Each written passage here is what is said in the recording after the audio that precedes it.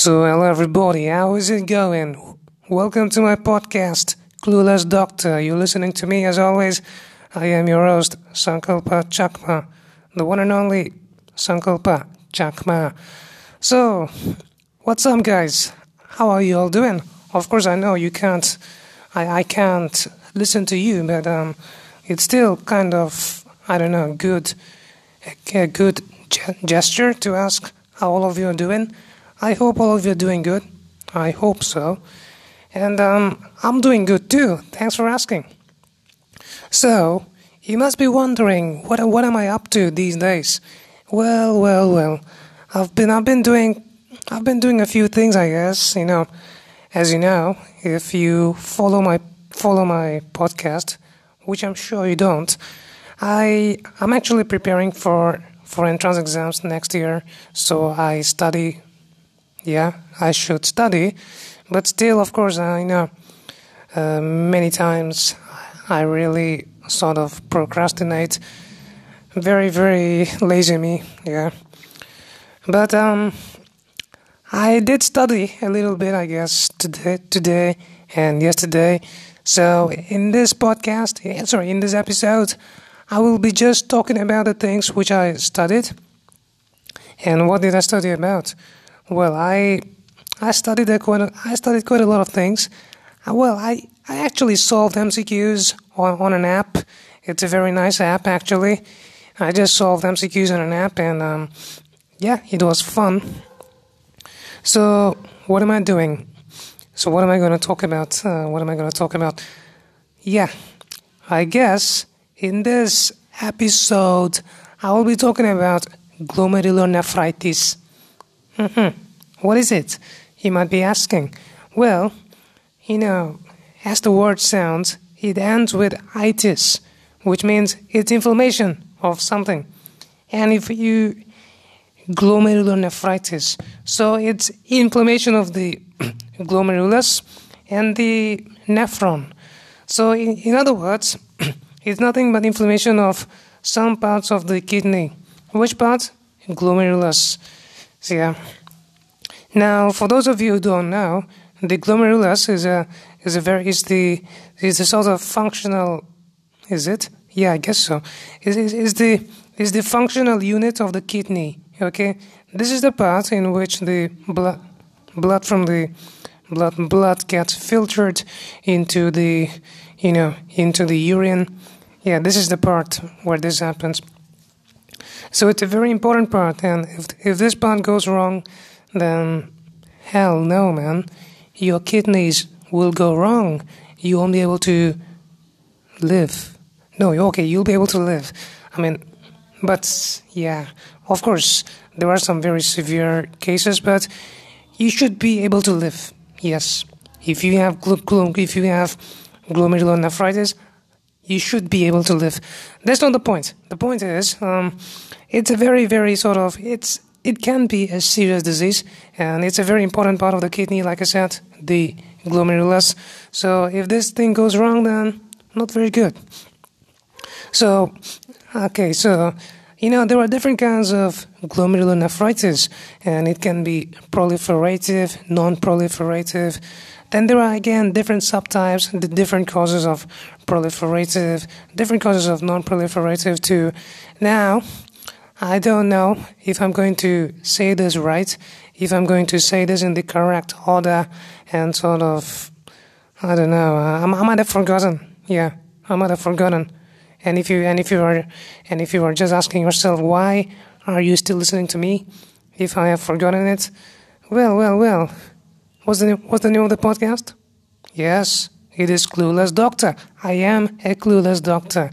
So you can't really blame me for that. You can't really cuss me for that. No, you can't. But anyways, I think I'm going to get this right. At least some of it right.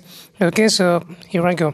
So proliferative, like I said, there are two kinds of glomerulonephritis, proliferative, non-proliferative type. In the proliferative, I think there are many causes. In non-proliferative, there are many causes. I'm going to start with the non-proliferative, as I think I can remember, I think. Yeah, there's one type, there's one cause, and that is called minimal change disease.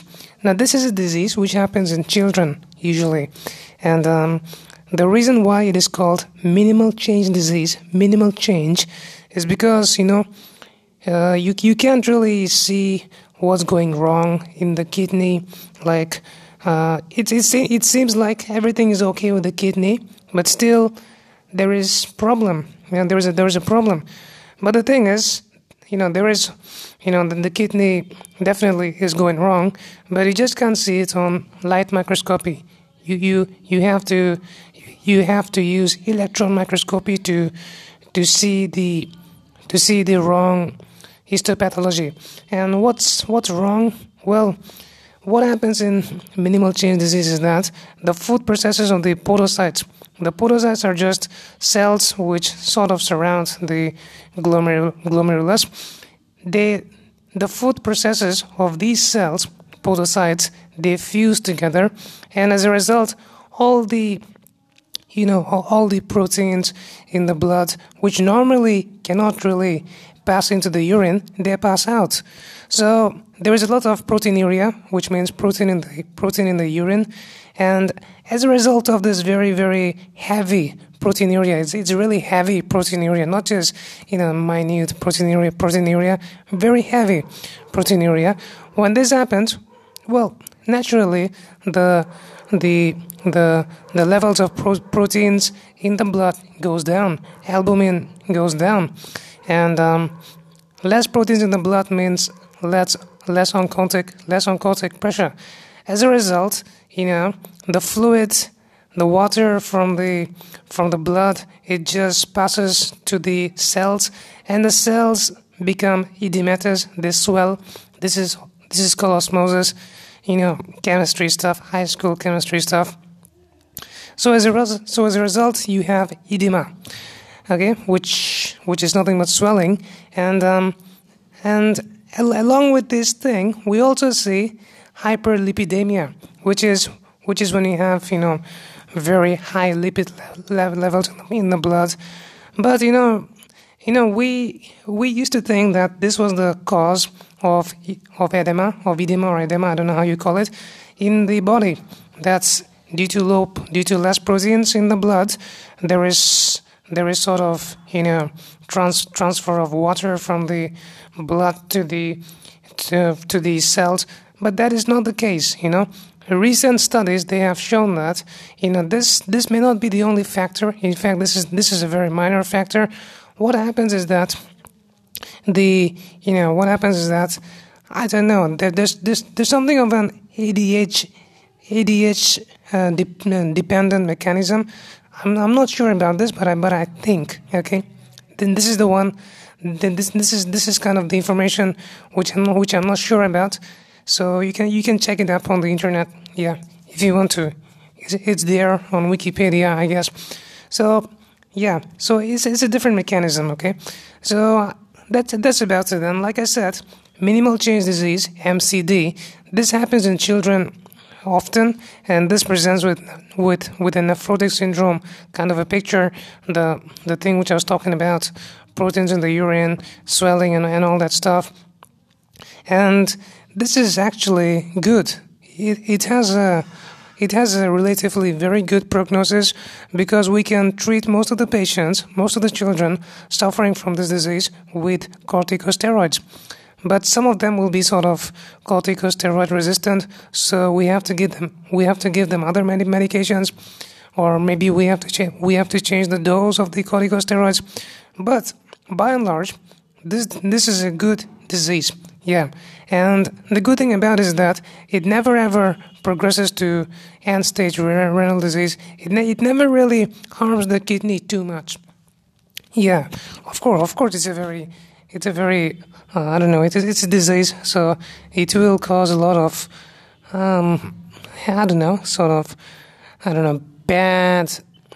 It will sort of handicap the patient, but yeah, it's good. Now, of course, this is not the only type. There are other causes of non-proliferative glomerulonephritis as well, and the other one is this is probably I might be getting this wrong. Okay, Yeah, I think I don't really remember this very well, but yeah, in this type, what happens is that there is no proliferation of the cells in the kidney. The cell number stays the same. What happens is that we see we see antibody accumulation in the glomerulus, and this causes inflammation. So this results in glomerulonephritis. Now, I suppose this presents with a more nephritic kind of a picture. What the difference between nephrotic and nephritic syndrome is that in nephritic you see hematuria, you see blood in the urine, whereas in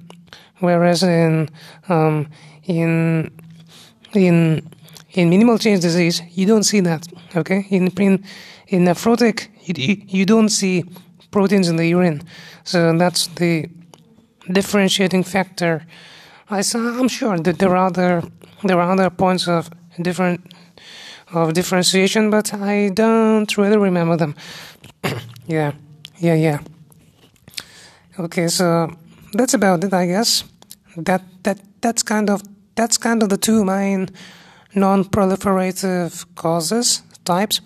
Now, coming to the proliferative types, there are many, I think. Yeah, there are many. Now, there's one which is called focal segmental glomerulosclerosis. Very complicated name, I know. And what happens here is that, there is sclerosis, as the name suggests. And there are some, I guess you see some hyaline formation here. I'm not sure about this, yeah, probably. And this too presents with nephritic picture, okay? By now, you should be knowing what nephritic is, so I'm not going to repeat that. You should have jotted it down. Don't be so lazy. Student. Yes, you're a student. I'm a teacher. Okay. So that's the thing about, what's that? Focal FSGS, focal segmental glomerulosclerosis. Now there are the other causes of proliferative glomerulonephritis are IgA nephropathy, which we also call Burgess nephropathy, and this is one. Then there's also Hanot-Schollen purpura. Yeah, there's that. And there's also infectious glomerulonephritis, post-infectious glomerulonephritis. This usually happens after pharyngeal or sort of, those kind of pharyngeal infections, most commonly with Streptococcus pyogenes, if I'm not wrong. But the good thing, this is a good disease, nothing really, the prognosis is good, yeah. The prognosis is good. And, oh, holy damn, I think I've reached my limit. I can't remember anything anymore. It's just blank in my head. Void. Super void. Black hole in my head. Yeah, that's it. So I guess, that's all I can remember. I am sorry. I am very, very, very sorry that I couldn't really give you the best education, that I couldn't really give you what you wanted. But I know you're not listening to this because you want to know. You want to know information. You're listening to this because you love me. Love me. Isn't that right? As if you love me. I know I suck. How can anybody love me? I'm a horrible, horrible person. I'm a horrible podcaster. I know that. Nevertheless, if you've come this far, thank you for listening to this episode. Thanks a lot. Yeah, thanks a lot. I'm going through a lot in my life, and so I hope you can sort of cut me some slack. Yeah, okay? So with that, I bid adieu. Bye-bye. See you next time. And if you like this podcast, why not subscribe, right? You can subscribe to this on Spotify, on Anchor, on Stitcher, on Google Podcast. Yeah, that's another platform where my podcast is available, and you can subscribe. Yeah, if you like my podcast, I don't need to say it again. And well, I don't use any social media. I do have an Instagram account, but I don't use it. So if you want to contact me, you can contact me there in case if I use it again. Or you can just email me. My email address is very simple and straightforward. sankalpachakma@gmail.com. So you can find me there. Okay? Okay. That's all about it. No more of me talking.